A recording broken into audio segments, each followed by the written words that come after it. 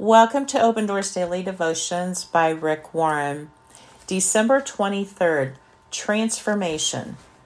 Don't copy the behavior and customs of this world, but let God transform you into a new person by changing the way you think. Romans 12. God sent his Son because he loves us. As followers of Jesus, you are called to follow his example by loving people as God loved us. This means accepting other people no matter what choices they make. Acceptance isn't the same thing as approval of everything that they do.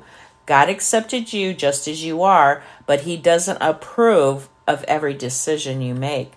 God calls us to love people, but not to copy their behavior.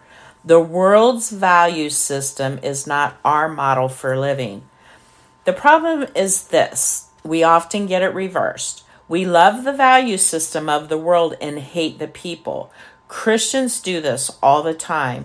Instead of being different, we can be just as materialistic and just as enmeshed in the culture. And we do this all while judging the world and hating its people. That's backwards. For the rest of your life, you'll face great pressures to conform to the culture. This was Israel's biggest problem for thousands of years. They wanted to be like the other nations around them. However, God gave them all kinds of moral, civil, and ceremonial laws to make them different, and he did it on purpose. One reason you may not know what God wants you to do in your life is because you may be too infected with the culture.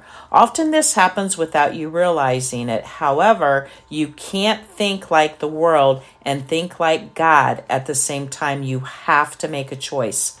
Fill your mind with God's truth and let it transform your life by changing the way you think.